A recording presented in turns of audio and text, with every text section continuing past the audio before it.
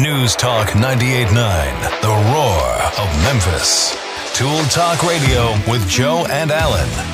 Welcome to Tool Talk Radio, coming to you from the Brown Refrigeration Studios. I'm Joe Thorderson with Thor's Hammer, Carpentry and Wood Turning. I'm Alan Gilbreth with darkoakmedia.com. And I'm Maximilian, and may I be the first to say a happy World Octopus Day. Oh, Yes. yeah. Oh, man. I knew there was a reason Alan was dressed this way. The Octopus World cosplay. Octopus Day. What's that, Max? That's very interesting. I mean, it just, as the title says, World Octopus Day. Can you get any simpler? I mean, okay. Well, we know how Alan's going to celebrate this one, so octopus is now on the menu. There will be tentacles. Okay. Oh, yeah.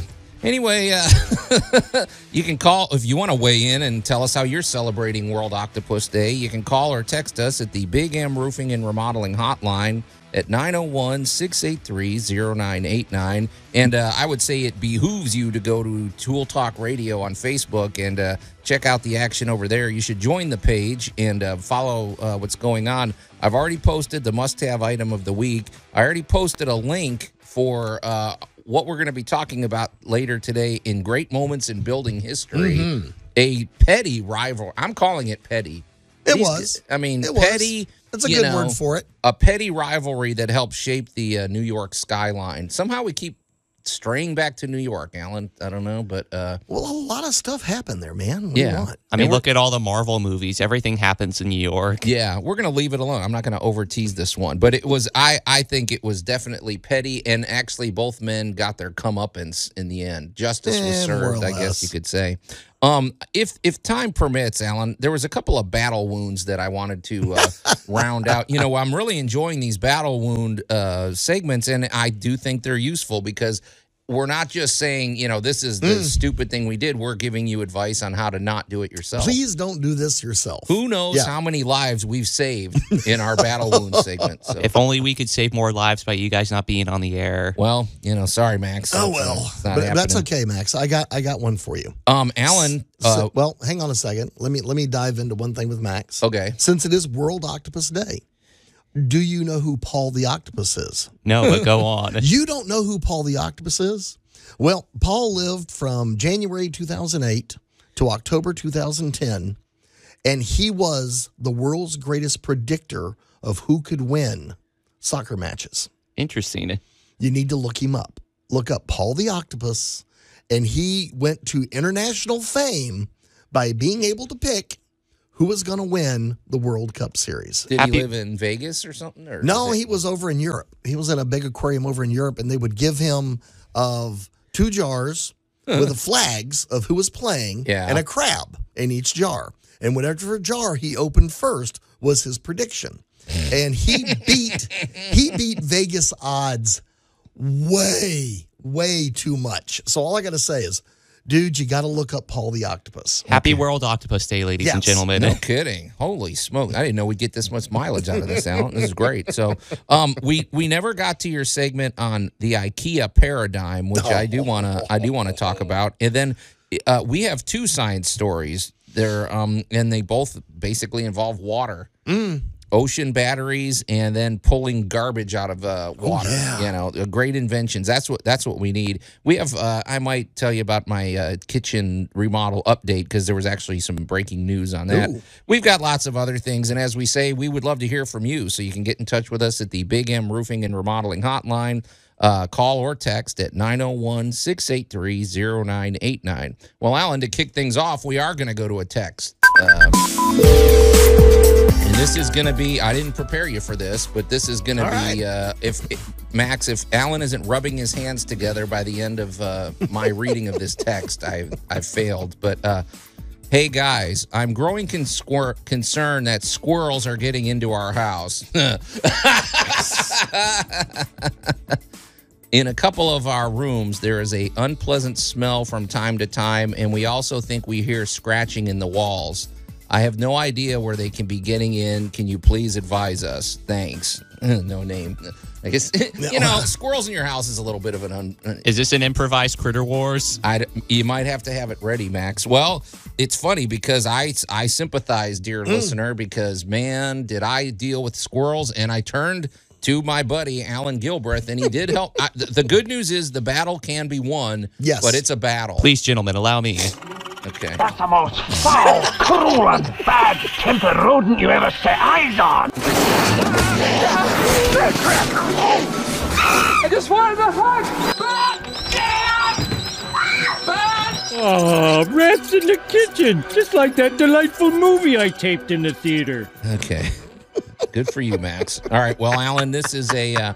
Where do we start? Because I was gonna maybe I thought I could start because I had very similar. Oh, by all means. So, okay. Well, basically, if you've listened to our show for any length of time, you know that at one point I was in a heated battle with squirrels, and it went on a couple years. You weren't doing well for a while. No. They were selling condos. Yeah, I mean, I'm assuming that this, if it's like any other place in Memphis, there's probably trees. They're probably running around your roof. I don't know what kind of house this is. We have a Cape Cod house, and I will say this. The squirrels were getting in places you would not think anything could get in. That is correct. Basically, we had, before we had our new roof put on by Jay Hill with Big M Roofing and Remodeling, we had some areas of the shingles that unless you just went up there and lifted it yourself, you would not know that those are loose enough for a squirrel to get under. They crawled under the flashing. They dug a hole. They got into our walls there. They got into the walls, Alan, by those, you know how we have these valleys that form on your roof. You have, two roof lines come together. They can sneak under there. But you identified it through the smell and these little black streaks that were going up and down. So, let's talk about this, sir, because maybe we can help this person. Let's start talking about all the immediate giveaways. Right. Anything that passes from the exterior of the house to the interior of the house is automatically suspect.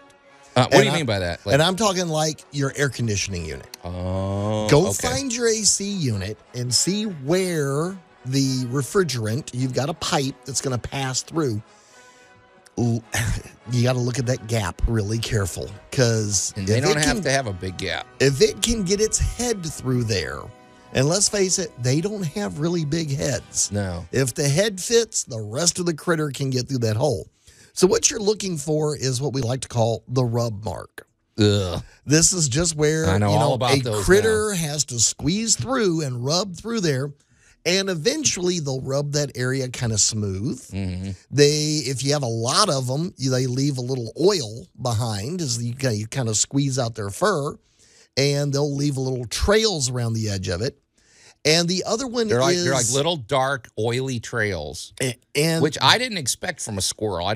They look sort of clean. They are very clean. Okay, but when you, like anything else, when you pet your cat, if you were to go back and have your fingertips analyzed, you would have little oils from the cat on your fingertips. Okay, so it takes a little traffic to build up the marks, but if you've got the marks, you have squirrel condos. Right. The other thing is go underneath your soffits and look carefully at every corner, every joint.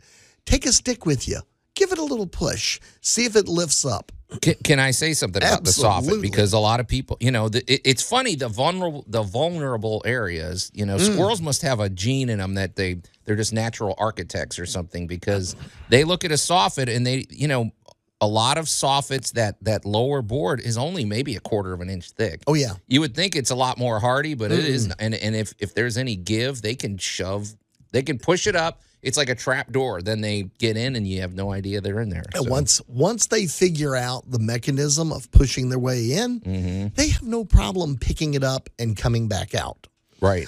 Which is also the trick they love to do in roof overhangs, where the shingles hang over a little bit. Yep. Well, there's a little spot under there where you can push up on those. And if you think about it, a squirrel can get down in your gutter, push up on that little piece of roofing, and they can just tunnel a hole right through all of it. Can I get on my soapbox, please, sir? If you've got, this listener didn't give us a whole lot of details, but if you've got that, I would say is probably one of the main things I learned. If you've got gutters, it doesn't look like, it looks like the gutters would keep everything out, but and sometimes people hang gutters too low. The other thing is when you hang a gutter, it has to have a slight pitch to it. So it might be perfectly fine over on the right side of the house, but as it's sloping downhill, it's making that gap bigger and bigger. And sometimes they don't trim the house out correctly. Sometimes that gap there's literally,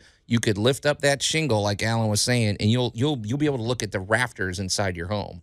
Well, boom, that's an entryway right there. I just remember when I showed you that trick and the squirrel hole associated with it, and you were like, look, it's a highway. Oh, yeah. Yes, Once yes, you it see is. it, but it's really insidious. You're like, how? Right.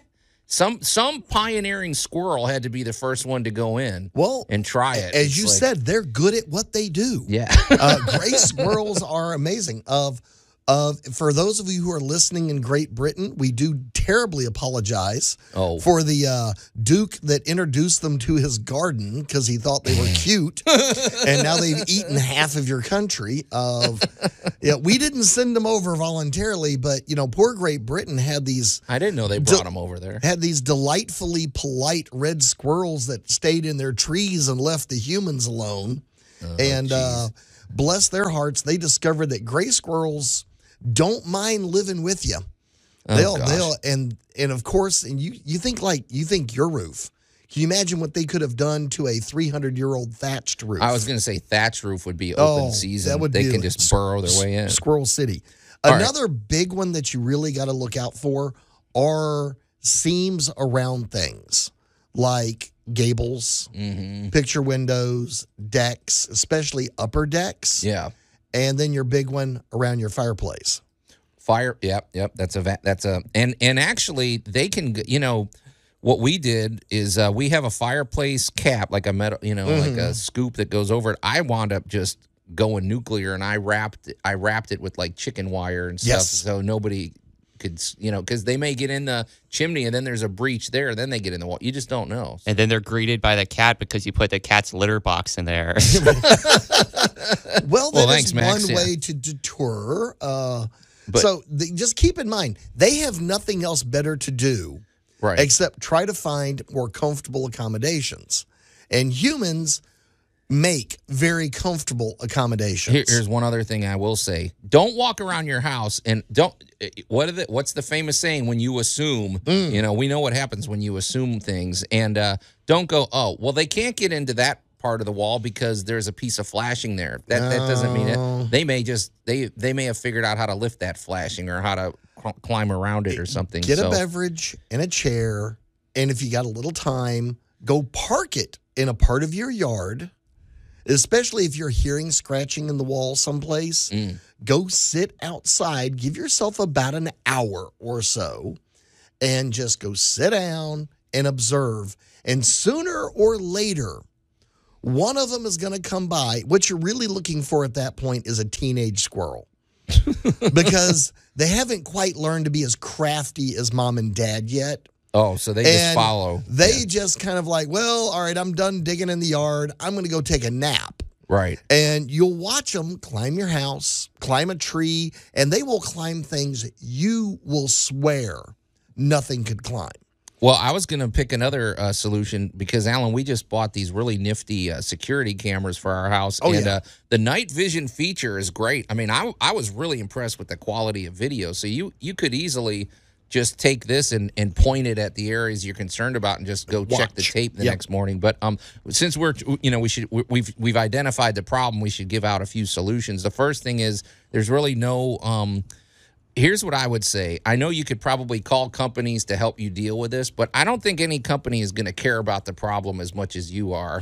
And so what I've mostly found in that situation was they're like, well, we can put up traps, we can do this, whatever. And I wasn't necessarily interested in killing the squirrels. I just wanted them gone from my house. Get out of the house. But really, you have to just be meticulous. And I would say do what Alan just said. Look for the look for those streaks and look and wherever that smell is coming from, go to the outside wall and you got to just do some detective work and lift shingles and find if there's a crack, seal it up. And this is the stickier the better. They don't like chewing through that stuff. And then there's another trick that if you have a hole that somehow they're just continually chewing through, we've done this thing. You take a really hard, like maybe Bondo or something, and you mix it with steel wool because they don't like to chew through steel wool. Ooh. So you kind of wad it up and you fill it up with, so there's ways to, and then of course we know the old cayenne pepper trick. Yep. Paint the outside of the area, if you're going to paint it, throw a little cayenne pepper in there. Because sometimes they don't care. They're just going to chew an entrance in. They're going to make an entrance. The idea is now you have to deter that. Right. And keep in mind, you're up against a scent trail that says the Squirrel Hotel is this way. Right. So, I mean, there's a hotel chain that says they'll leave the light on for you. Yeah. Squirrels leave the hole open for you. Right. Yeah. So now other critters that you might see this time of year, of course, raccoons. Now, a raccoon, if you get one of those guys dealing with your house, you're going to see some damage. Yeah. They are not slick. They are not subtle. They are just rough. Yeah, you may see chew marks on your garbage can. Oh, yeah. Let us know how this works. And, folks, if you've had any issues with squirrels, let us know as well. Please. Because we've dealt with it. This is just... It is a perpetual battle in the Mid-South. But now, real quick, let's shift gears a little. I do want to just mention this because I don't want to bore people with my kitchen remodel update. But the reason I'm mentioning it is because we're doing a few unusual treatments, and since we are, there may be people out there that are, these are less common treatments, I guess you could say. Well, what we put in last week was we put in half of our countertops, which we've always loved the look of butcher block. Nice. Now, but we don't like just the plain butcher block. I'm sorry, it's just not we want a little more flair, so we stained it, and we're really lucky because the first thing we did, I bought some stained samples, and one thing I would say is we probably use our butcher block differently than some people. I know there's some people, they will literally put their vegetables on the counter and cut away or wash away. We're not doing that. Right. However, you have cutting boards. So they make food-safe stain. Yes, they do. They make food-safe oil that you put on there and everything, which we went ahead and did. But we were lucky because the food-safe stain, we bought a few different samples, and one of them was just really awesome. We put 2 coats of stain. So we didn't, because I was going to just get a stain that I liked, whether it was food-safe or not. I didn't care, Alan. So, but we stained it up really good. And then we started doing the oil, and this is what I wanted to ask you about, because this is something we're not familiar with at all. The countertop looks great. It looks really cool. It's very hardy. The color is beautiful. But this oil, you put it on, it's like butcher block oil. I went ahead and put it on really heavy, and they said ideally if you can let it soak overnight, that's the best way. Yes. So I put it on and wiped it off the next day.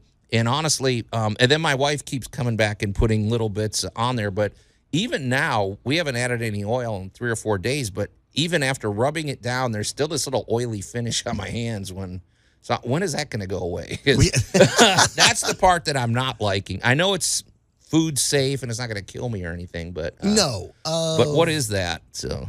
Well, all right, what you're doing is you're basically filling all of the little holes and gaps in the butcher board with the oil. Well, I knew that. I mean, I know what it's doing. I've just never done, because I deal with polyurethane and I deal with, you're used to even something waxes that dries. and stuff. Yeah, something that dries. I'm not used to this. Well, this never completely dries. Okay. Now, what you can do is give it a good buffing. Okay. What would you do for that? Big handful of paper towels or a nice light cotton cloth, and just really give it a good rub down. And that will get all of the surface contact oil away from you. Okay. Well, we've been doing that. We get these. My wife bought these really specific towel. I remember what they are, but she's got a stack of them because she's like very pretty. She's really excited about these. So even after rubbing down, and now I don't want to say it gives you it doesn't get real oily, but it does leave a little residue on your fingers. You're putting them. You're probably a little too heavy on the oil still. You're still new parents. I think this thing's going to take like 3 weeks to dry. Honestly, yes, it probably will. Right? It is. Like I said, a good buff here and there, and about a month from now, you'll stop noticing any of it. Okay. Yeah. Well, my question was, can we put things on there? Because like we've got a couple bowls. We were going to actually move the microwave to this one counter. Can we do that yet? After 48 hours, yeah, you're pretty good to go. Okay. All right. Do you have a butcher block at your house? Or a cutting board? I have several butcher blocks. Okay. Yes. So a lot of fun with those. Yeah, but you gotta. I would say too. On the flip side, you gotta be careful what you clean it with, because you don't want to dry out the wood or make it. You don't want it too wet, too long, or you don't want it to split or anything like that. But ButcherBox is beautiful. Of course, it's sustainable. Right. Just absolutely lovely. Okay, cool. Well, we'll probably take some pictures and stuff. But we were thinking once this is all said and done, we want to have a nice little dinner party, and we'll probably invite Alan because he can do the cooking. So. Is that proper etiquette to invite somebody over and make them do all the work? It happens to me all the time. Don't worry about it. Well, you don't want me to cook. It won't. I mean, my wife can do the cooking too. But anyway, hey, Alan. When we come back, though, I'm excited because science is. It seems like it's going to be. Seems like it's going to be very relevant, and it's positive. It's positive science, finally. So, it is. You're listening to Tool Talk Radio here at News Talk 98.9 The Roar of Memphis. We're going to take a quick break, and we'll be right back. Tool Talk Radio with Joe and Allan. Okay, you know what? Shut up. News Talk 98.9 The Roar of Memphis. I mean, that's what we get the minute we turn off the mics over here. Anyway, welcome back to I don't know what that meant. Anyway, I like that quote. That's what who's that guy, Max? This is one from Parks and Rec. His name is Dennis Feinstein. Dennis Feinstein, yeah. Great character. Anyway, welcome back to Tool Talk Radio, coming to you from the Brown Refrigeration Studios. I'm Joe Thorderson with Thor's Hammer, Carpentry and Wood Turning, here with my buddy Alan Gilbert from darkoakmedia.com and the ever rascally Max over there behind the glass. You can call or text us at the Big M Roofing and Remodeling Hotline at 901-683-0989. And we invite you to go to Tool Talk Radio on Facebook and check out the action over there. The must-have item of the week has already been posted. We posted a really good video. It's about 12 or 13 minutes long, all about the story we're going to be discussing on great moments in building history in the second hour of our program. It's a rivalry, a petty rivalry, a really just, grow up, gentlemen type of but a really expensive a very rivalry. Expensive rivalry that basically helped form the New York skyline. It's very, very interesting. So, and if you're just tuning in, earlier we were talking about squirrel prevention and some helpful tips. And one of the listeners is going through their own squirrel battle. And I got to believe there's a lot of Memphians. I mean, I wasn't alone in mine. But the good news, folks, is the battle can be won. Oh, yes. I just want to say one more thing about that, Alan. My one of my wife's friends is, I wasn't interested in killing the squirrels. I just want to make that, I just didn't want them in the house. Well, they had their own squirrel battle going on, and it was probably worse than ours. Their solution was to get these traps, catch the squirrels, and then go release them over at like Shelby Farms or something. Okay, I don't see that as a solution. Well, they're not coming back. Okay, they're not coming back, but their 20 cousins are all coming back. To me, that's like a revolving door. And now you're in now you have the job of relocating squirrels, and that doesn't sound like any fun. And it doesn't sound. I think the better option is to just keep them from coming in. Period. So, I mean, I'm sorry, I don't like that approach. Again, when you start talking about the scent trails, the reason you would catch and relocate that particular squirrel is it's already learned where all the entrances and exits are, and it's giving tours. Okay, so maybe a combination approach. So, if you're going to have them relocated, of course, make sure it's to an appropriate area. Don't just go stick them in your neighbor's backyard. That's just tacky. Yeah, that's lame. And they'll be back They'll anyway. be back. The biggest thing is, whichever approach you take, the idea is you still have to stop them. Yeah. If you leave the door open, if not that one, the next one, as you said, he's got 20 cousins, and they've all got maps. Right. Yeah. And they're going to get back in again. Yep. So anyway, I just thought I'd throw that in because in a minute, Alan, we've got a great science story that we're going to discuss. But before we get to that, I just want to close this out. Maybe this is a good closing discussion. I want to talk about our good buddy Jay Hill with Big M Roofing and Remodeling, because he was an integral part of my triumph over the squirrels. So. Among other things. Okay, you got a whole new roofing system up there. I don't know that this is front and center on his promotion of Big M Roofing and Remodeling. But the truth is, your roof is probably the main area that they can get in.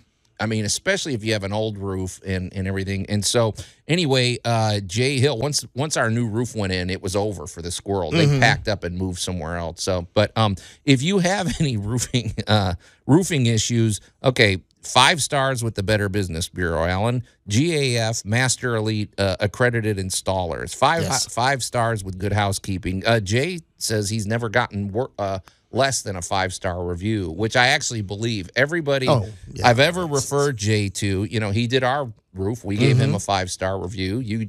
I have indeed. You have Brandon Olmsted. I've given his name out countless times, and they're all thankful, and they give his name out. Yes. So, but if you have any roofing issues, you need expertise. You need somebody who's licensed and insured. You need somebody who's going to stick around, and if you have any issues in the future, that will be able to help you out. But also the unique quality that Jay Hill has is he is a former insurance agent, which is critical because the roof is one of those areas of your home that it may qualify to have the replacement or at least the repairs covered by your homeowner's insurance. Correct. And that is not an easy thing to navigate. I mean, no, this is a whole different language. And you need an advocate. Really, it does come down to almost like he's serving the role of kind of like a lawyer. He's representing you. He's getting you all of the things you're entitled to, and he knows all the protocols. He knows who to call, and he makes the process actually really fun. Basically, when he showed up at our house, it was like, okay, this is done. Now start picking colors. We'll be here in 2 weeks to replace your roof. It's that fast. It just takes it takes a load off your mind. And if you don't qualify for a replacement, maybe you just need a new roof.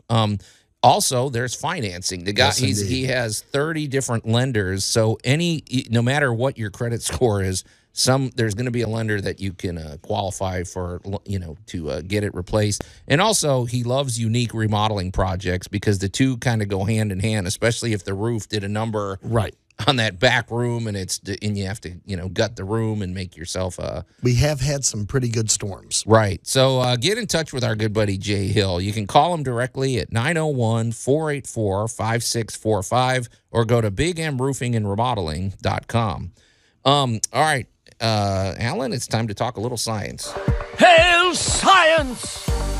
And these are both, you sent me these, and these are both positive stories as far as I could tell, right? So which way you want to go? You want to talk power or you want to talk trash? Could we talk the power first? Let's talk power first. All right.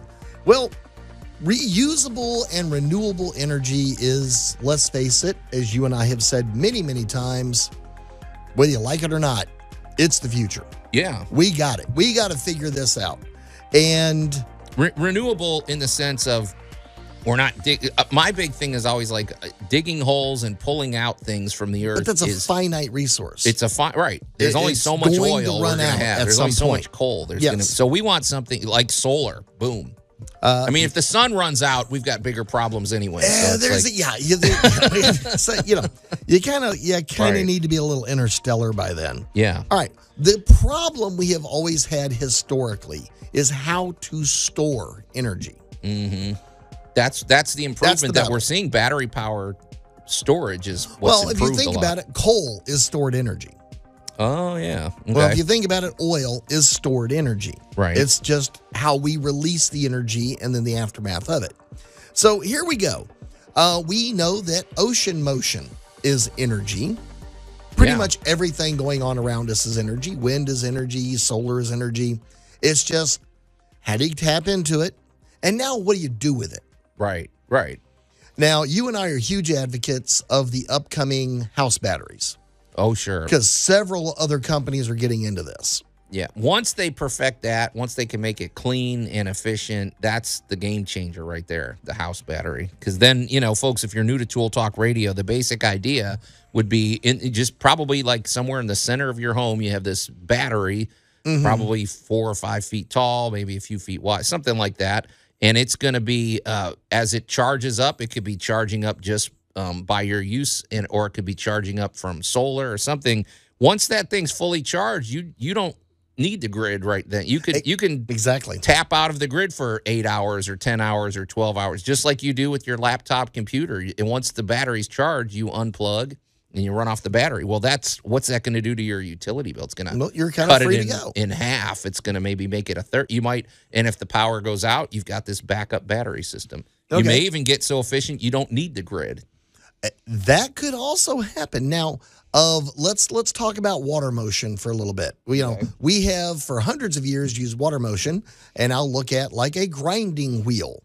Didn't the Dutch start that? Think like your quintessential European medieval with the grinding mill next to the stream with the big wheel turning around and all that. Yep. Well, folks, that was energy. Sure. If we think about it, that was just water power. Mm-hmm. Well, now we have hydroelectric dams and that kind of stuff.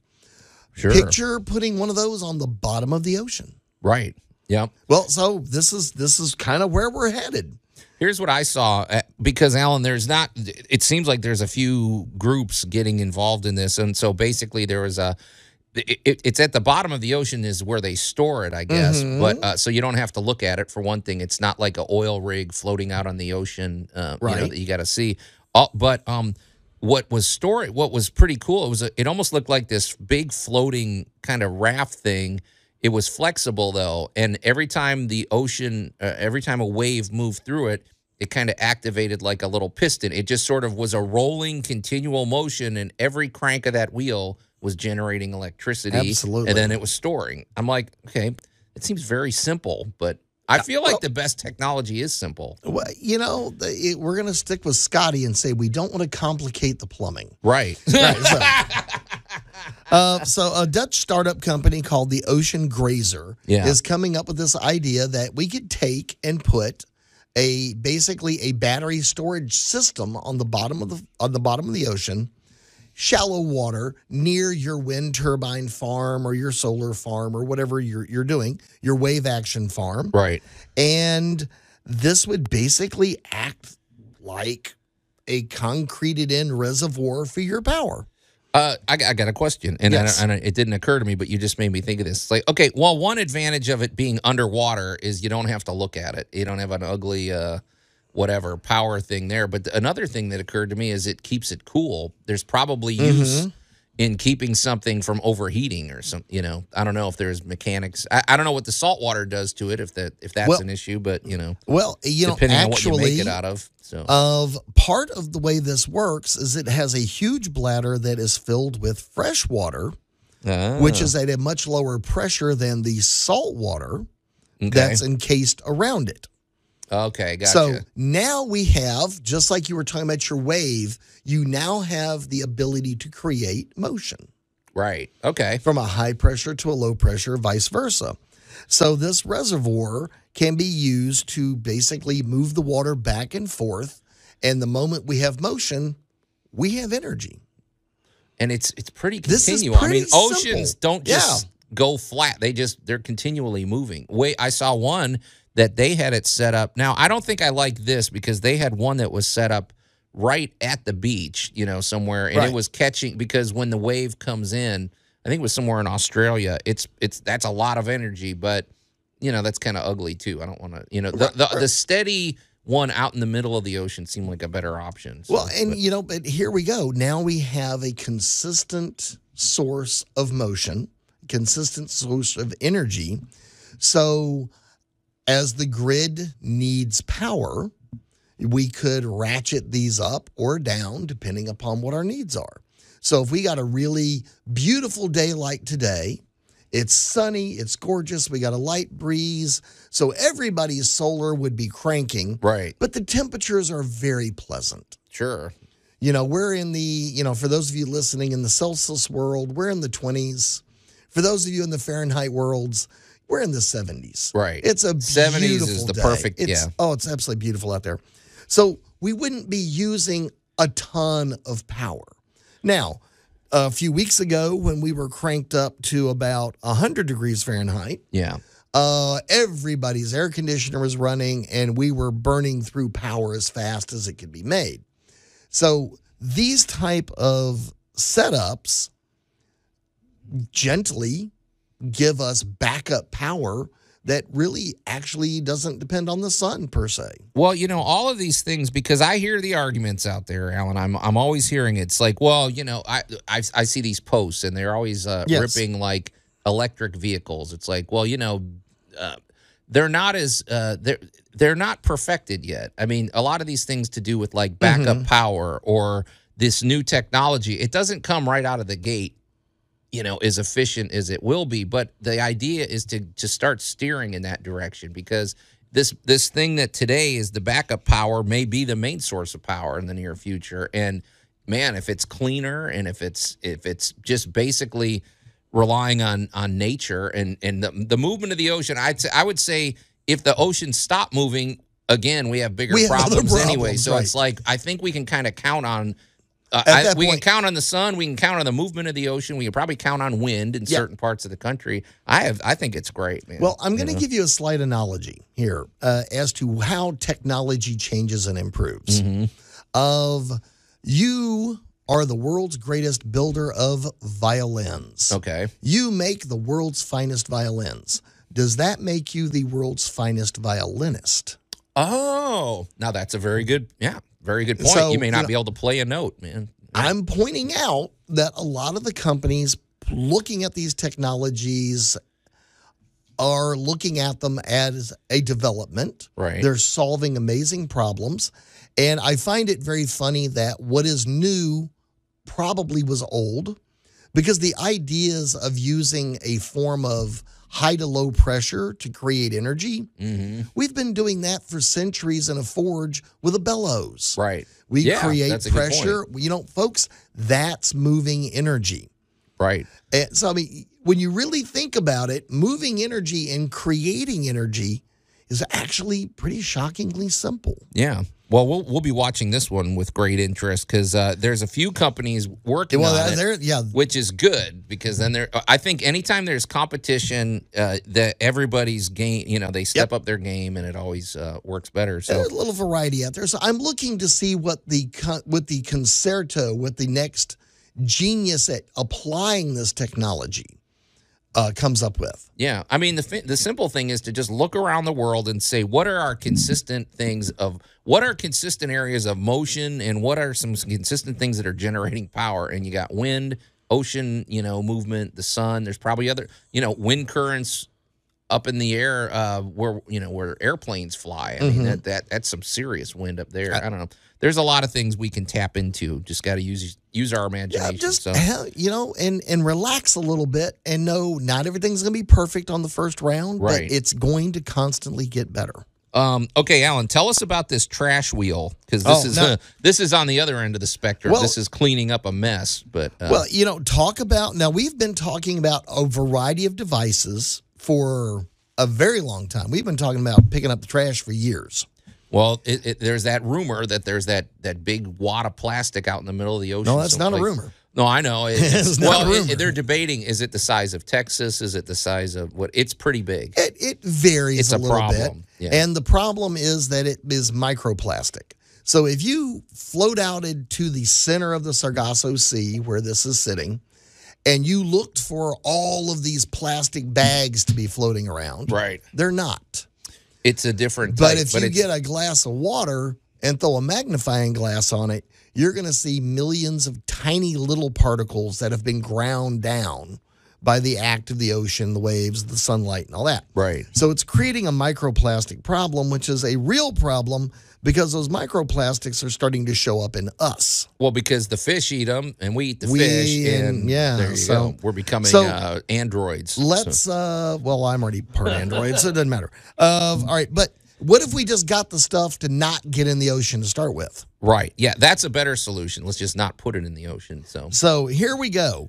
There are a lot of different ideas, and this latest one I loved because it was a 52-foot long robotic, for lack of a better word, a trash wheel. Yeah. This thing looks like something out of a steampunk invention. Yeah. It's great. So what it has is a 2 lead-in funnels, like a corral, like a boma. Like you see on the Discovery Channel when they're trying to catch animals. So they have these things that will guide the floating Alan's backyard. trash. Well, you gotta do what you got to do. Yeah. So the trash is coming down and winds up funneling into the boma. And this thing is solar powered, and it has this great big scoop so that the critters and stuff you don't want can fall out of it. But the plastics and things scoop, you do want are scooped out of the water and sent off to recycling. So wait a minute. So it gathers it. I was going to say, how do you not scoop up the fish? Although I would hope that a lot of the fish are going to swim away from this thing as it's coming through. But they've even added camera systems and identification points to make sure we're just picking up the trash. Okay. We don't want that sea turtle to go for a free ride. Right. So we want the organics to stay out, but we want the plastics to come on. The problem with plastics is, of course, they're not magnetic or something, which would make things very easy. Sure. So, we've got to get a little imaginative here. Now, are these in the ocean or are these in rivers or lakes? These are currently in the rivers before it gets out into the ocean. Oh, good. Okay. And they're kind of off to one side where the natural eddies gather the trash anyway. Okay, is this trash coming from just people littering? Because littering is one of my pet plain peeves, and simple, especially plastics. That's plain and simple. Yes, that's just the bigger urban issue. waste. Can you just solve just people not littering? It's but we're just going to leave this in the stuff happens. Yeah, and if it does happen, we now have a wide variety of different kinds of mechanisms to help catch it, clean it, and get it out.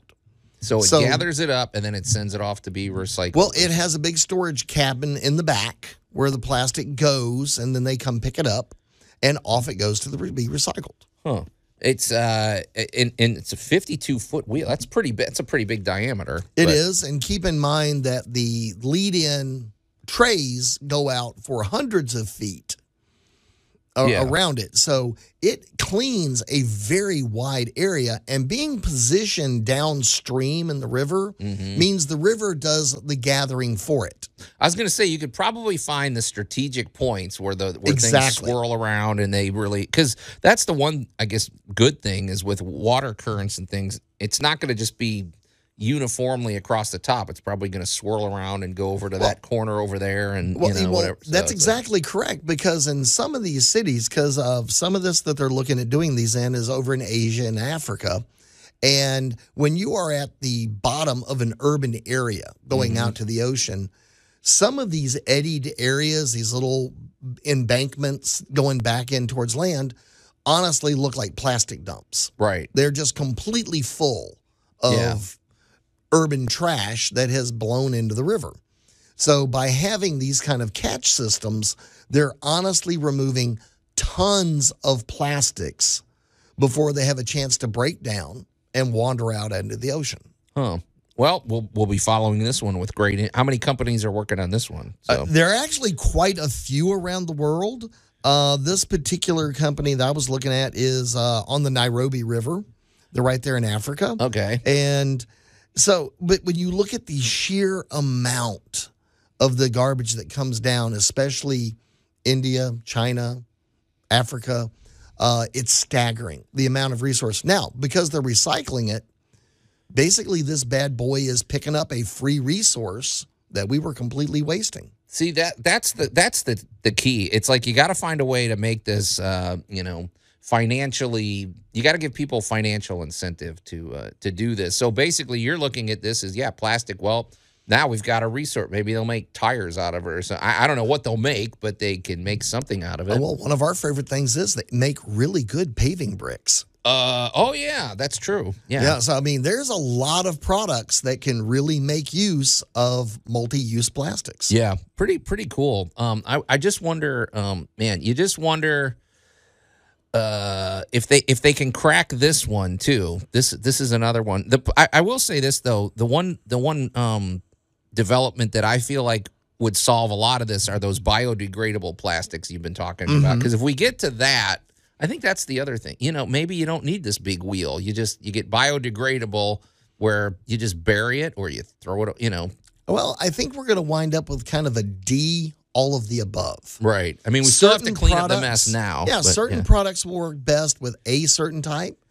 Other products may need something more durable, and we'll need a way to recycle that. Yeah. So, but that pretty interesting stuff, Alan. So, well, I don't want to start any new stories yet, Alan, because we're winding up. But let's set the table for the next segment. How about that? We're gonna when we come back, we've got great moments in building history, our must-have item of the week, and also you're going to talk to in honor of Halloween. You're going to say, no, your house is not haunted. It yes. just became.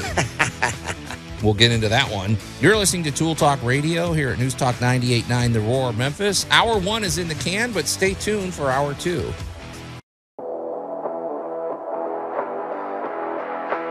News Talk 98.9 The Roar of Memphis.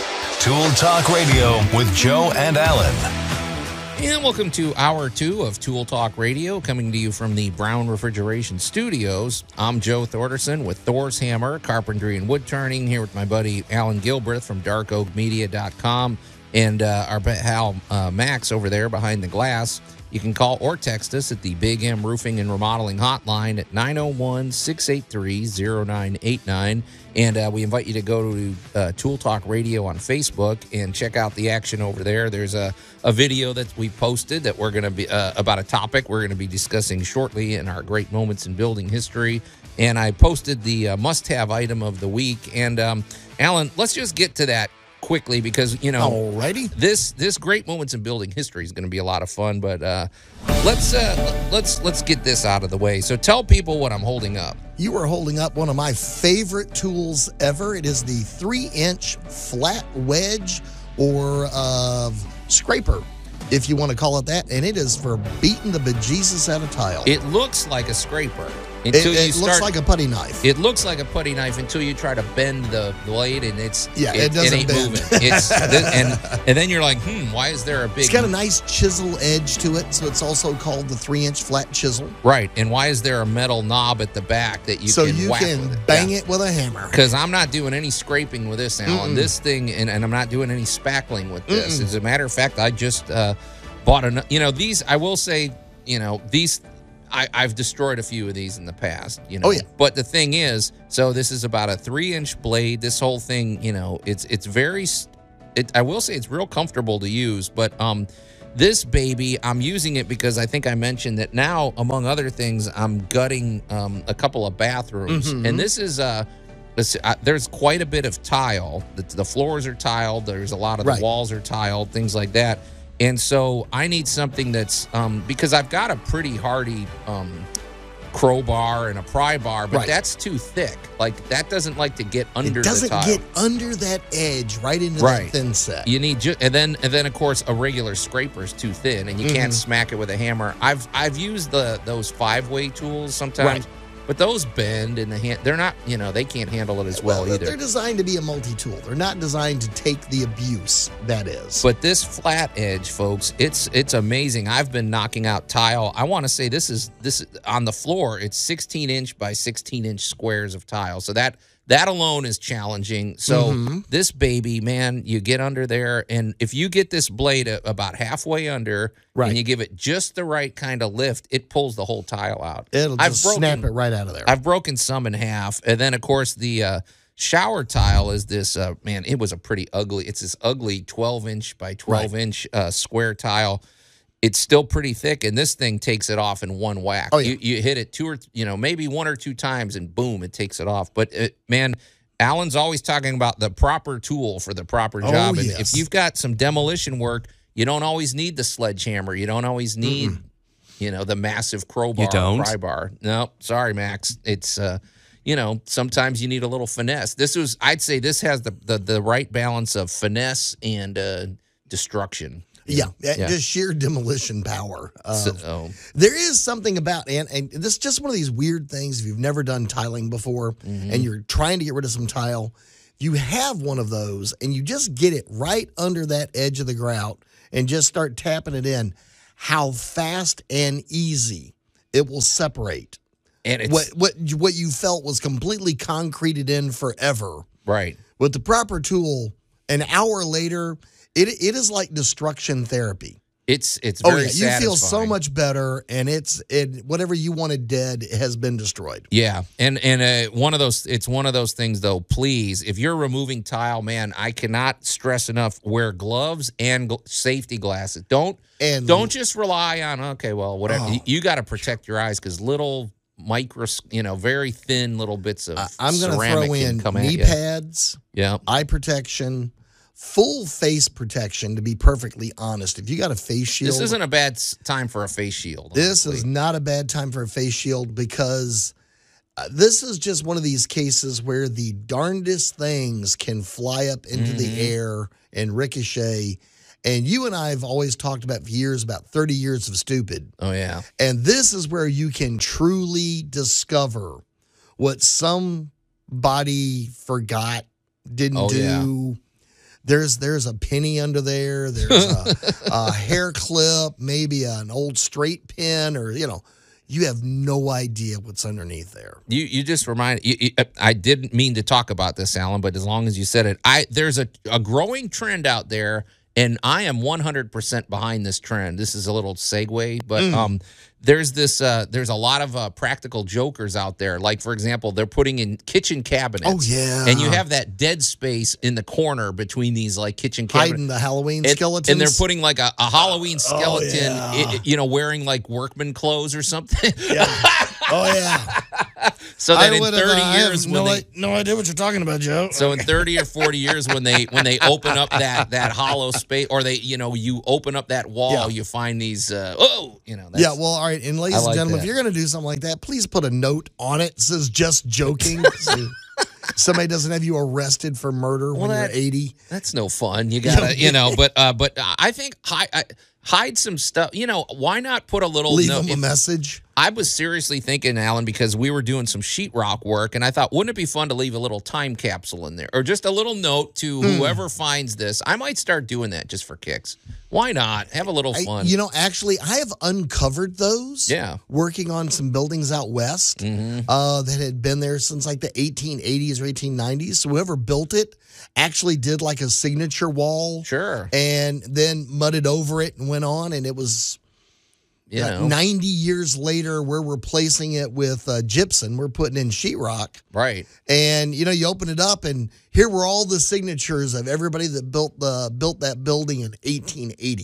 It was kind of cool. Here we go. I did not mean to talk about this, but one way all of us have, like, old phones laying around. It's funny how the cell phone we had only 10 years ago looks like an antique. It looks like a dinosaur. Yeah. Well, wrap it up, stick it in the wall, and leave a little note. People wouldn't that be cool 100 years from now? They're like, this is a primitive communication device that we've uncut. I don't know. I think it'd be fun. So, well, bizarre things have been found in walls, everything from antique glassware, soda bottles and that kind of stuff to I actually own several over 100-year-old tools found in the walls of job sites where it got accidentally left 100 years ago. Yeah. Did you see the skeletons of the workers with the tools? Yeah, that's the Winchester House. Yeah. All right, that's someplace different. Anyway, it was just a little thought that occurred to me when you were saying that, Al. But yeah, I think that's a lot. Have some fun. Come on, do future generations a favor. Make it, make their life interesting. So that could be a movement, maybe just, time capsules 40 years from now on the DIY shows. And let's see what they left for us behind here. I think that could, honestly, if it became something like that, then it would just be standard politeness. Well, they didn't, they need, what did they leave behind or something like that? I'm going to leave you a box of Mylar balloons so you can celebrate renovating your kitchen. There you go. All right. I guess we've gone on enough. Hey, in a moment, we're going to get to our great moments in building history. Before we get to that, though, I don't know if Larry's ever tried that maneuver. Our good buddy Larry Brown with Brown Refrigeration, maybe that needs to be something they start considering.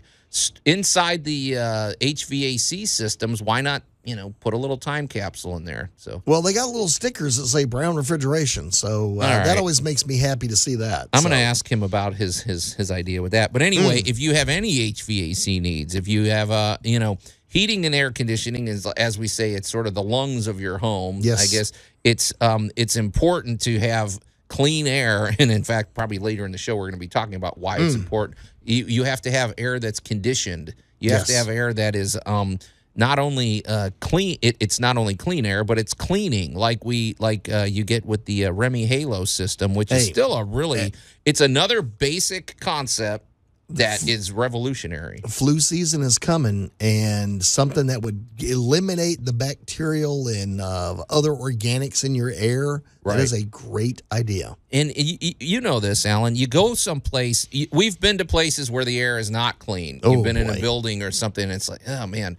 But then you go into these homes or some place where the air is obviously really good air quality. And, man, we are breathing. It's just like you need to eat healthy and drink healthy. Well, you need to breathe healthy. Yes, you do. The healthier the air is in your home, the better off you are. So, and they do it all with Brown Refrigeration. And they also, you can manage all of it with the smart home technology that they have. So you can have an app on your phone and set your thermostat and monitor your system and keep it as efficient as possible. And, of course, they have a great business culture over at Brown Refrigeration. They answer their phones. Yes, they do.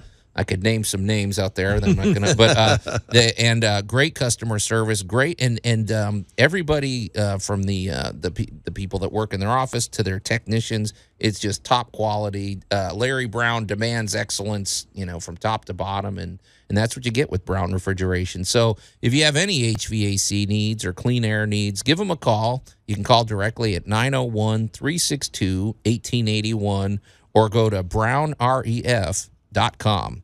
All right, Max, hit it. And now, great moments in building history. So, Alan, I got a text about this the other day. They think they know who that mysterious voice is. They thought it was Ewan McGregor.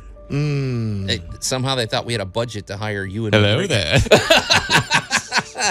One day, if you've got any thoughts about who that mysterious voice could be that introduces I can't imagine. Anyway, so all right, great moments in building history. This was a little confusing. I got to admit, Alan, halfway through the research, I said, wait a minute. I was confusing 40 Wall Street with the Empire State Building. They kind of look similar, whatever. But they are designed right in the height of Art Deco. Right. So that's going to be the style. Yeah. So both of them were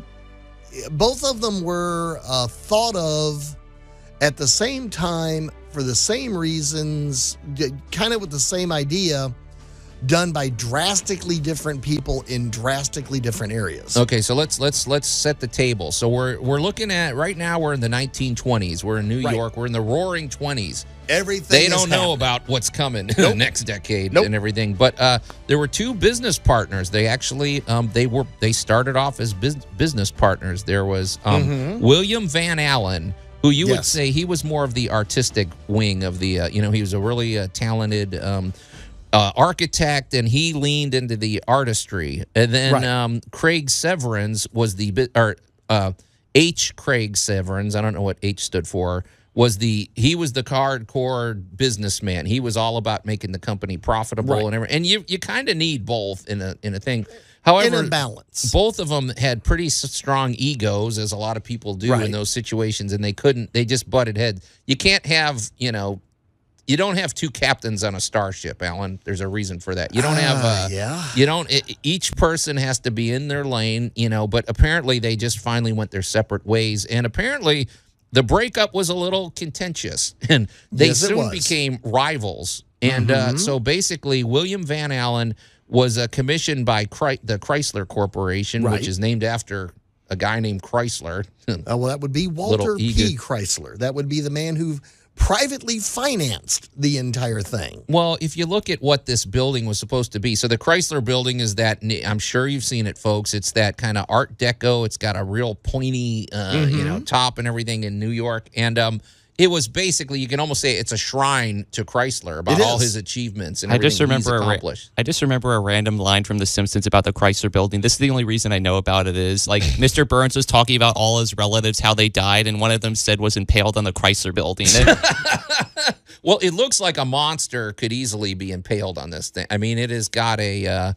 it's got this spire that I want to say there was ego involved in this. It's 180 feet tall. It's a well, we're getting ahead of ourselves there. But anyway, simultaneous. So he got commissioned by Chrysler, and Chrysler was all about making this not a cookie cutter building. He wanted style. Some people of the day called it tacky. I think it's a pretty cool looking building. I mean, I'm not going to lie. At the time it was built, it was, let's just say it was tacky. It probably was. So then across town, or you've got a bunch of, what is it called? The Manhattan Group over on 40 Wall Street, which that's the heart of it, right? Isn't that the heart of the financial district? This is all about the stock trades and everything like that. And we're talking the roaring 20s, so they needed a big edifice, and they wanted to build 40 Wall Street's a pretty boring name. I hate to say it. I mean, couldn't you come up with something? I think they had a few nicknames for this building, but basically they went to H. Craig Severance. Now, that was the hard-nosed businessman. Right. And both, but they were both commissioned. So Chrysler commissioned William. He wanted this building to be artistic, but he also specifically said, "I want this to be the tallest building in the world." Yes. Well, I guess the 40 Wall Street crew heard about this, and they said, "We want this building to be interesting and functional, but we want this to also be the tallest building in the world." And that started the whole race, Alan. So here we go.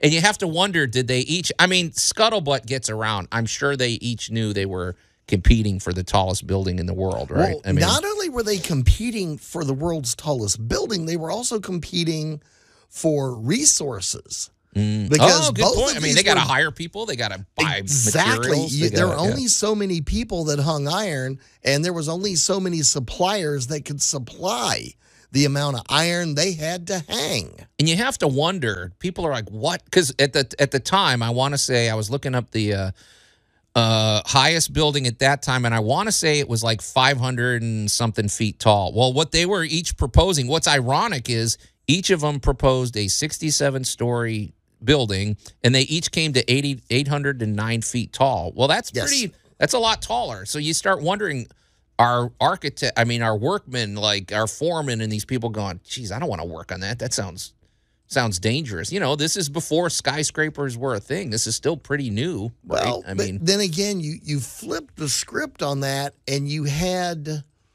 Native Americans who did not have the inner ear issues that a lot of Europeans did, so they didn't get dizzy in heights. Oh, that's interesting. I didn't know that. So you have when you start talking about the competition between these two building projects, right, you really cross a lot of lines, right? Because you have the very competitive boroughs in New York. Who gets They are almost like their own little countries. They're like little fiefdoms. Yeah, you have over here is over exactly. Yeah. And you also have the fact that this was Walter P. Chrysler. Right. And this guy had an ego. This was a man building car. Yeah. Dude, he had an ego to go with all it. Yeah. Well, we can say he had an ego, but he was privately funding the building of the world's largest building. Yeah. So he had some accomplishments to go with that ego. Yeah.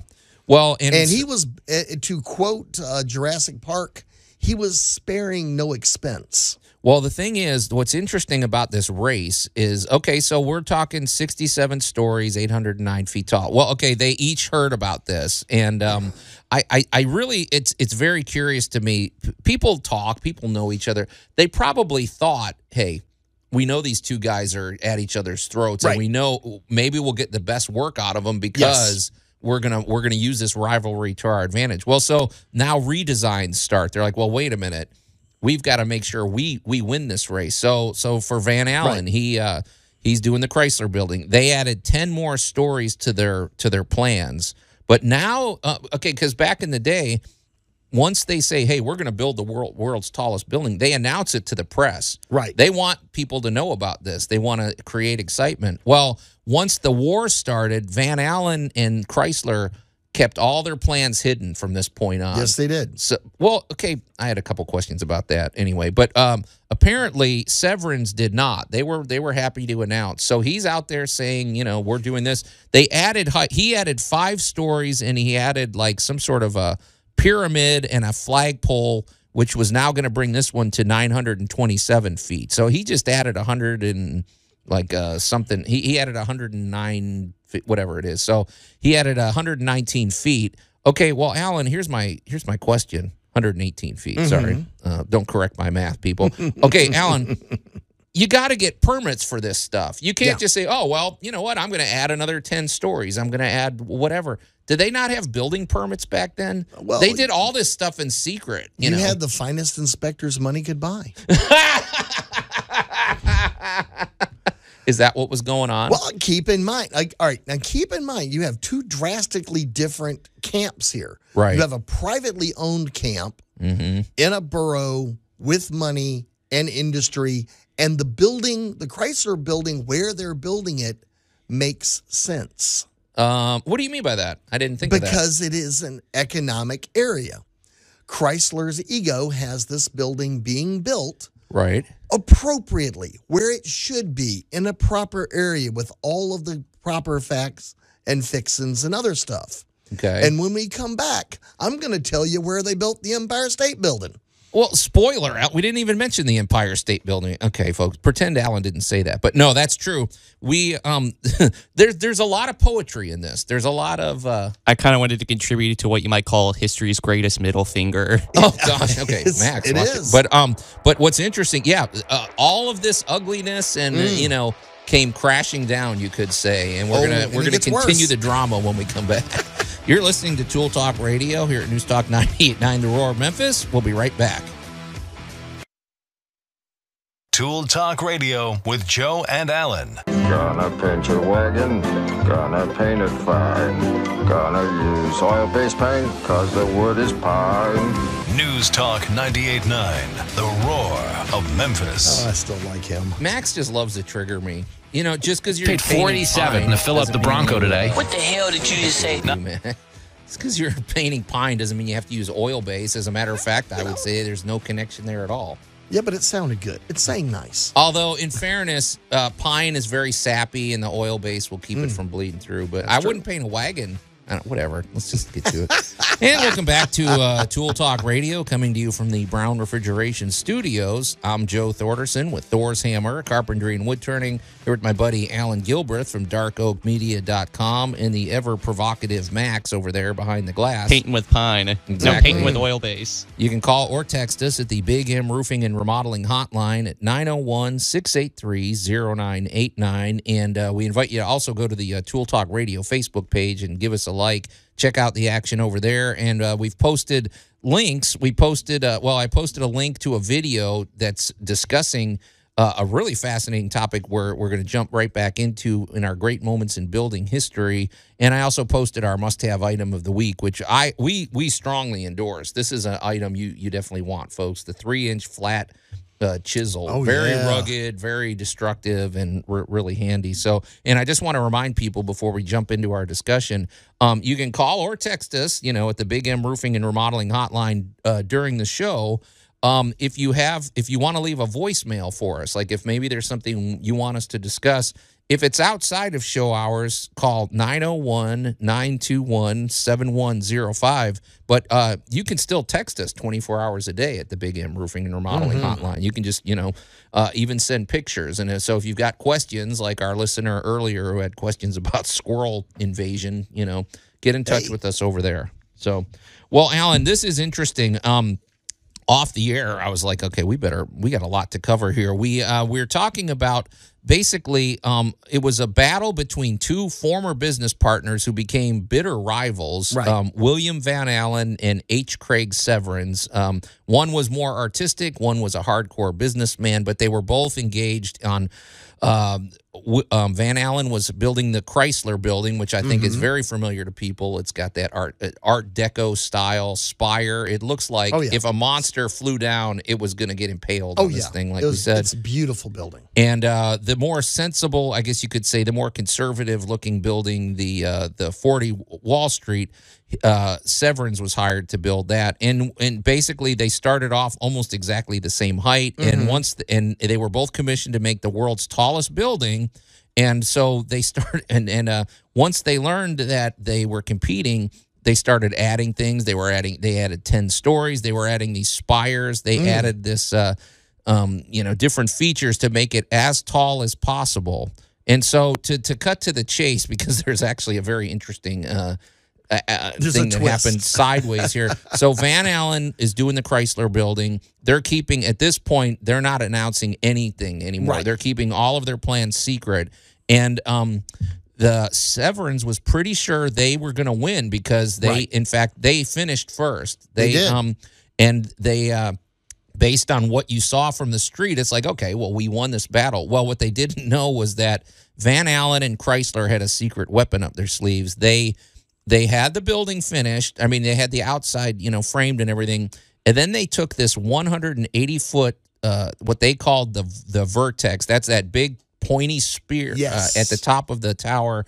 And it weighs like 20 tons, Alan. Can you imagine trying to assemble that?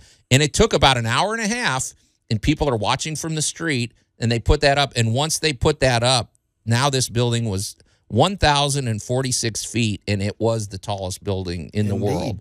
And they won the battle and so they're both they're feeling very smug. They're feeling and there's something afterwards that happened that we're going to get into. But Alan, this is what was sort of hilarious about this whole thing. So for about 6 months, the Chrysler Building was the tallest building in the world, but across town, something else was going on. 40 Wall Street held the record for about a week. Right. And then Chrysler's like, yeah, we got this. Did you enjoy that? Did you have a good time? Now watch what we're going to do. Chrysler was like, hold my beer. And here we go. Okay. And then, so they're the tallest building. All right. Yeah. And nobody has really paid any attention to this completely stupid idea. Right. That we're going to build a great big giant building to revitalize the demilitarized zone over there on the other side. Hold on. You because we didn't really touch on, you said something before the break that you said the Chrysler Building was very sensibly located. It was in the middle of even 40 Wall Street was located in the right zone. Were in the right areas where the economics were appropriate for this. Okay. And these guys were in the right, they were where their people were. So the building from a business standpoint, it should thrive. People are going to want to go to this building, right? Yeah, they're ready to go. They're ready to go. So, all right. Chrysler, in spite of the fact that most of his business is like in Detroit, he wants this building to be his edifice for his children and for all time. Yeah. So he builds it right there, and they're in the financial district. They're where they need to be. Sure. Well, here comes government. And government goes, what we really need to do is move some of these people over here where we don't have any money going on. Where real estate is cheap. So here we are where New York didn't do any surveys. They didn't decide that we need another giant building because we got 2 going up, right? And keep in mind, Chrysler's business, he's not moving everybody to New York. He's just building a great big Chrysler building. Right. So it's going to need tenants. Sure. So here we go. 34th Street, way away from 42nd and 50th, is kind of no man's land. Sure. So the government got all the dirt for cheap. They've been quietly sitting over to the sidelines, letting these two duke it out. Right. And as their projects finished, everybody in the resources kind of moved down to the 34th Street location. And about 6 months later, everybody's sitting around for the designation of, the tallest building in the world. Yeah, the Empire State Building, which sounds tall. The Empire State Building, that just sounds like a tall building. They built it 6 months later, which to me is sort of funny. They finished 6 months later. Because there wasn't a whole lot of talk about this between this rivalry going on. And I'm like, how do they not know what's going on over here? But they didn't pay any attention because it was over there. Okay. It wasn't up here where we're fighting it out. Well, the reason I thought this was interesting is because, 40 Wall Street and then the neighborhood where the Chrysler Building was. Well, the base of the building can only be so big. You can't just Well, at the Empire State Building, they're buying up cheap real estate. They could tear down 50 buildings and make a big wide base and then make their thing tall. And what's interesting is the Empire State Building, it remained the tallest building for over 4 decades. Yes. It's sort of interesting that these guys fought it out. They were going tooth and nail. And then I just want to give a little what happened to these guys. So basically, Van Allan. This is a warning because we know a lot of artists. I know this mentality here. Well, Van Allan never actually signed a contract with Chrysler. They had some sort of an agreement, and when payday came, when he was supposed to receive his $14 million, which I don't even know what that is in today's money. That's quite a bit. Chrysler was like, I don't think we agreed to that, and he basically didn't pay him. Nope. So he had to take him to court, which apparently destroyed his reputation, because if you're an architect and you sue the person that hired you, you're never going to work again, which he didn't. He never built another building. Now, I guess he got some of his money, but then he went in and he became a sculpture teacher. So it's kind of like, all right, I'm done. And then Severance, apparently, he only built like one other building, and then the Great Depression hit, and it hit him pretty badly, and then he passed away, sadly, in 1941. And so this big rivalry that they were going tooth and nail at. Go ahead, Max. My question is how many construction workers died or fell to their deaths as a result of feeding these people's egos? That's always the question. I don't know. Actually, shockingly few. Because of the trick is it's expensive to replace an iron worker.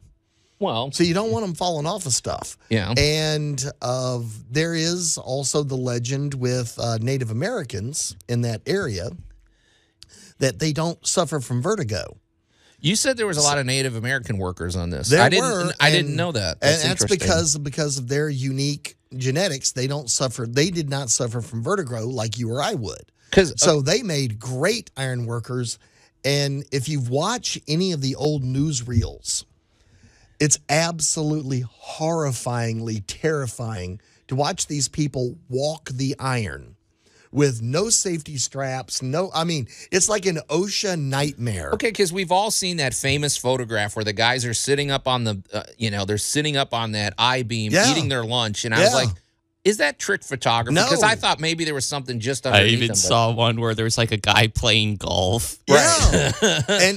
Could you imagine working that one slip, one lack of concentration? They had crazy daredevils and stuff. Balancing acts were the big thing in like vaudeville at the time. And if you wanted to be like the total bomb of vaudeville, you went and climbed up on top of one of these idiot things with a photographer, and you went out on the edge of a piece of iron, and you balanced on a chair, and you dangled up.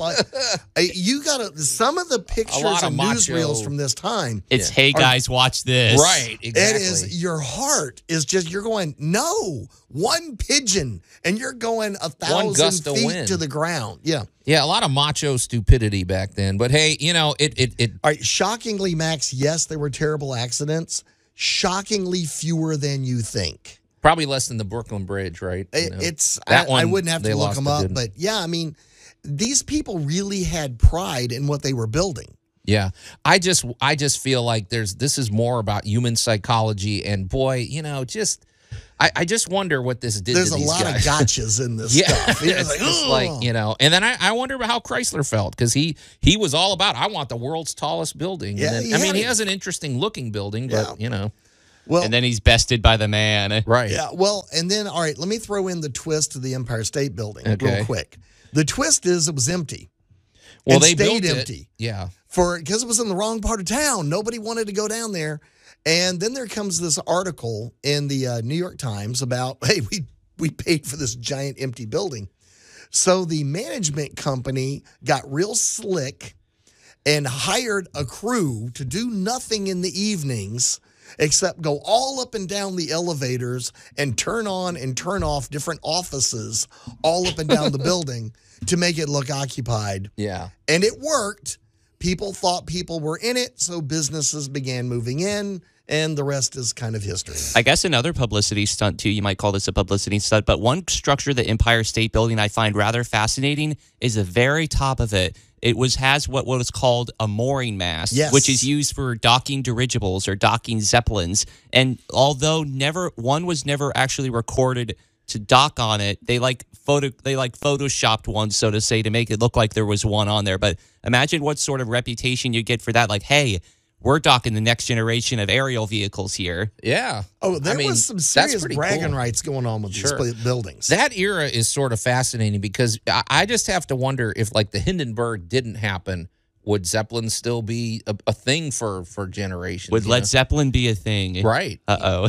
What they put on the front of their first album cover. But no, it's just interesting because this was the city of the future. I'll tell you, in the 30s, in that era, the 20s and the 30s, it was all about, they were talking about going to space. They were talking about the latest, craves and technology and everything. And so a Zeppelin dock on your building, that's cool. Right, but they just would want that. Picture, if you will, since most of the people in this country are basically of immigrant stock from somewhere. Sure. When you go back to the 10s, 20s, and 30s of the 20th century, can you picture as a normal everyday person from any number of countries on a boat coming into New York City? Sure. That had to look like you were landing on an alien planet. No kidding. I mean, a lot of, like, my own mother, she came from from Tipperary, Ireland, where the tallest building she ever saw was like 3 or 4 stories, and then suddenly you're dealing with skyscrapers and massive. And the other thing is, look at the size of this city. If you approached it kind of in the middle, like a boat's coming in, right, and it's headed towards Ellis Island, you saw a city as far as you could see to the right and as far as you could see to the left, and it went up. Sure. And I mean, it had to look, it's a picture you can look on a postcard, but you cannot imagine the sense of wonder. Oh, I know. Anybody pulling into those harbors had to feel. When I lived in Chicago, Alan, I used to we'd go to the Sears Tower, and we did this thing. I remember when we were kids. You get up to it and you lean back against it and you look straight up, and you're like, it just felt like it was just going forever. It never, and it's like, gosh, But anyway, very interesting. That was a pretty extended, great moment in building history. Was it great? I mean. They're still there. Great doesn't always mean good. Well, those or smart. Those buildings are still standing. They're still in function. They're still being used. And keep in mind, they weren't designed for the modern world. No, that's true. They've all had to be upgraded and retrofitted. And they have. Yeah. Okay, hang on. Let's shift gear. We got more to get to. Okay. So we teased this about 2 or 3 weeks ago. The IKEA paradigm. Now, we like IKEA, I guess. I don't want to get sued or anything. But what do you mean by the IKEA paradigm? That was something you wanted to bring up, and you said this in a disgruntled sort of way. Well, I've got to give massive marketing props to the IKEA Corporation. Yeah. That of knockdown furniture is now haute cuisine. It is the ability. All right. Well, honestly, let's look at furniture. If you try to buy a piece of furniture, it's bulky, it's big, it's huge, and it's difficult to ship. And you basically buy it, and you got to find a way to get it home. So, right. So I mean, if you think about furniture in a traditional sense, well, here comes this company out of let's just face it, not the marketing centers of the universe. Okay. A little Scandinavian company quietly and very rapidly grew huge. Well, their basic premise, if I'm correct, is, okay, well, we're going to make all the components and you assemble it yourself, and there's easy to follow directions, and that saves them a ton of labor and storage and shipping. Because now we can get the benefit of it. Right. You get everything in the box that we would have put together for you. And if you're sending a kid off to, if you're sending a kid off to college, they're going to have a few pieces of IKEA furniture. So, I find the twist of buying new furniture that you have to build yourself in 2020. Guys, it's the future. We live in the future. If you don't believe we live in the future, look at your cell phone. When was the last time you actually spoke on it? Yeah. It does everything else. It does your news. It does all this. So here we go back to the oldest school version of furniture. Mm-hmm. Basically, knockdown furniture. So that's what it's known as, knockdown furniture. It's knockdown furniture because it's in a box. It's knocked down. Here are the pieces to put together. And honestly, this is how furniture existed for thousands of years. If you had to move, Joe, you took the chair apart, you threw it in the back of the wagon, and, with all the other furniture, and you knew how to put it together when you got to where you were going. So what's your beef? I guess I don't get that. My paradigm with this is that as a lot of people have become less handy, okay, we now have a furniture company selling a bejesus amount of furniture that you got to be handy to put together. Isn't that what's needed, though? Don't we need to get people more handy? I mean, we don't want to be general, but, there's less craftsmen around today. Right. There are far less people that are handy at doing stuff like this. To me, this seems like a good direction to go, then, to try to... Well, but here's a company that has gone against every other trend on the planet and is delivering of, a lot of product. Okay. I mean, a lot of product. And I mean beds, mattresses, furniture, chairs, couches. It comes in a box. Here you go. Here are the parts. Let's start putting this baby together. And I'm just kind of wondering for the IKEA fans. So I have a question for them. What about the IKEA furniture? What about the IKEA mystique? Yeah, I don't get what you're, if people want that. I am not a fan. I am not a fan. Okay. I am just terribly not a fan.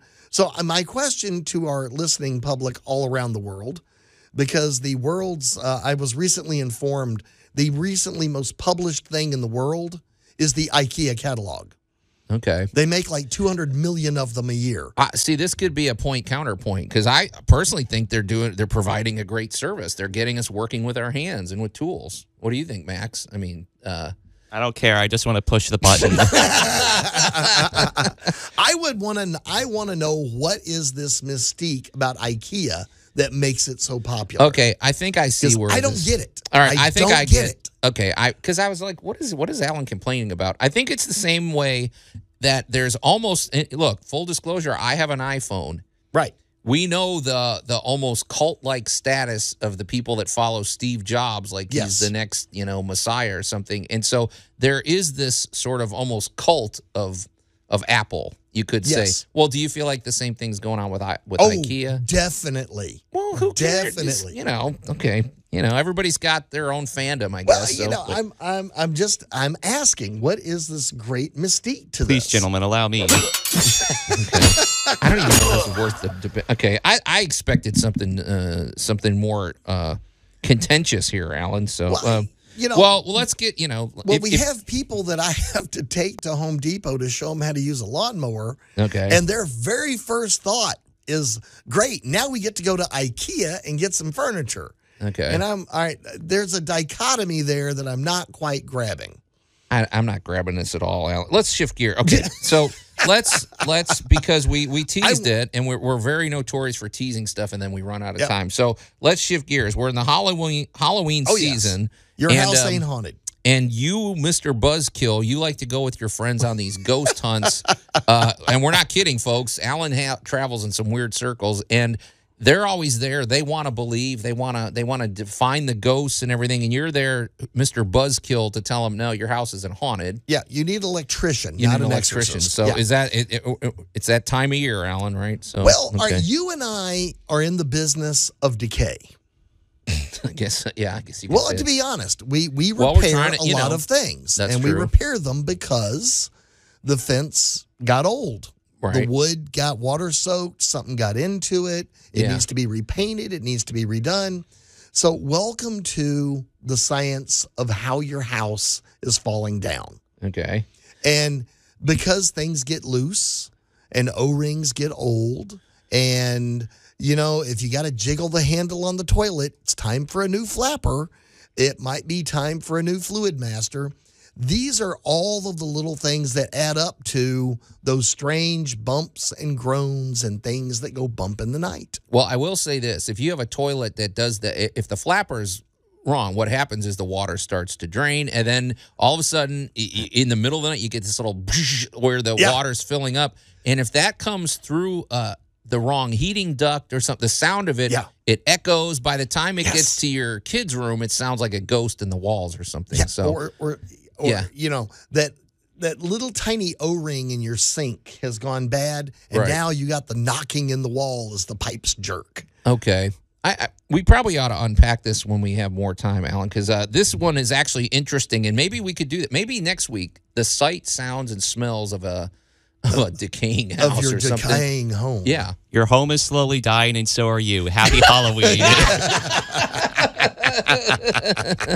Can't do any better than that. That's pretty good. That's why we have him over there. Yeah. I don't know, man. What a weird episode this has been. So, but weird or not, folks, it's in the can. And if you want to check it out, go to tooltalkradio.com and hear all our past shows. Alan, we didn't even plug our stuff. We'll do that next week. Anyway, we're out of time, so it's time to get out of here. On behalf of my buddy Alan Gilbreth and our pal Max over there behind the glass, I'm Joe Thorderson. Thanks for listening to Tool Talk Radio, and we'll see you next week.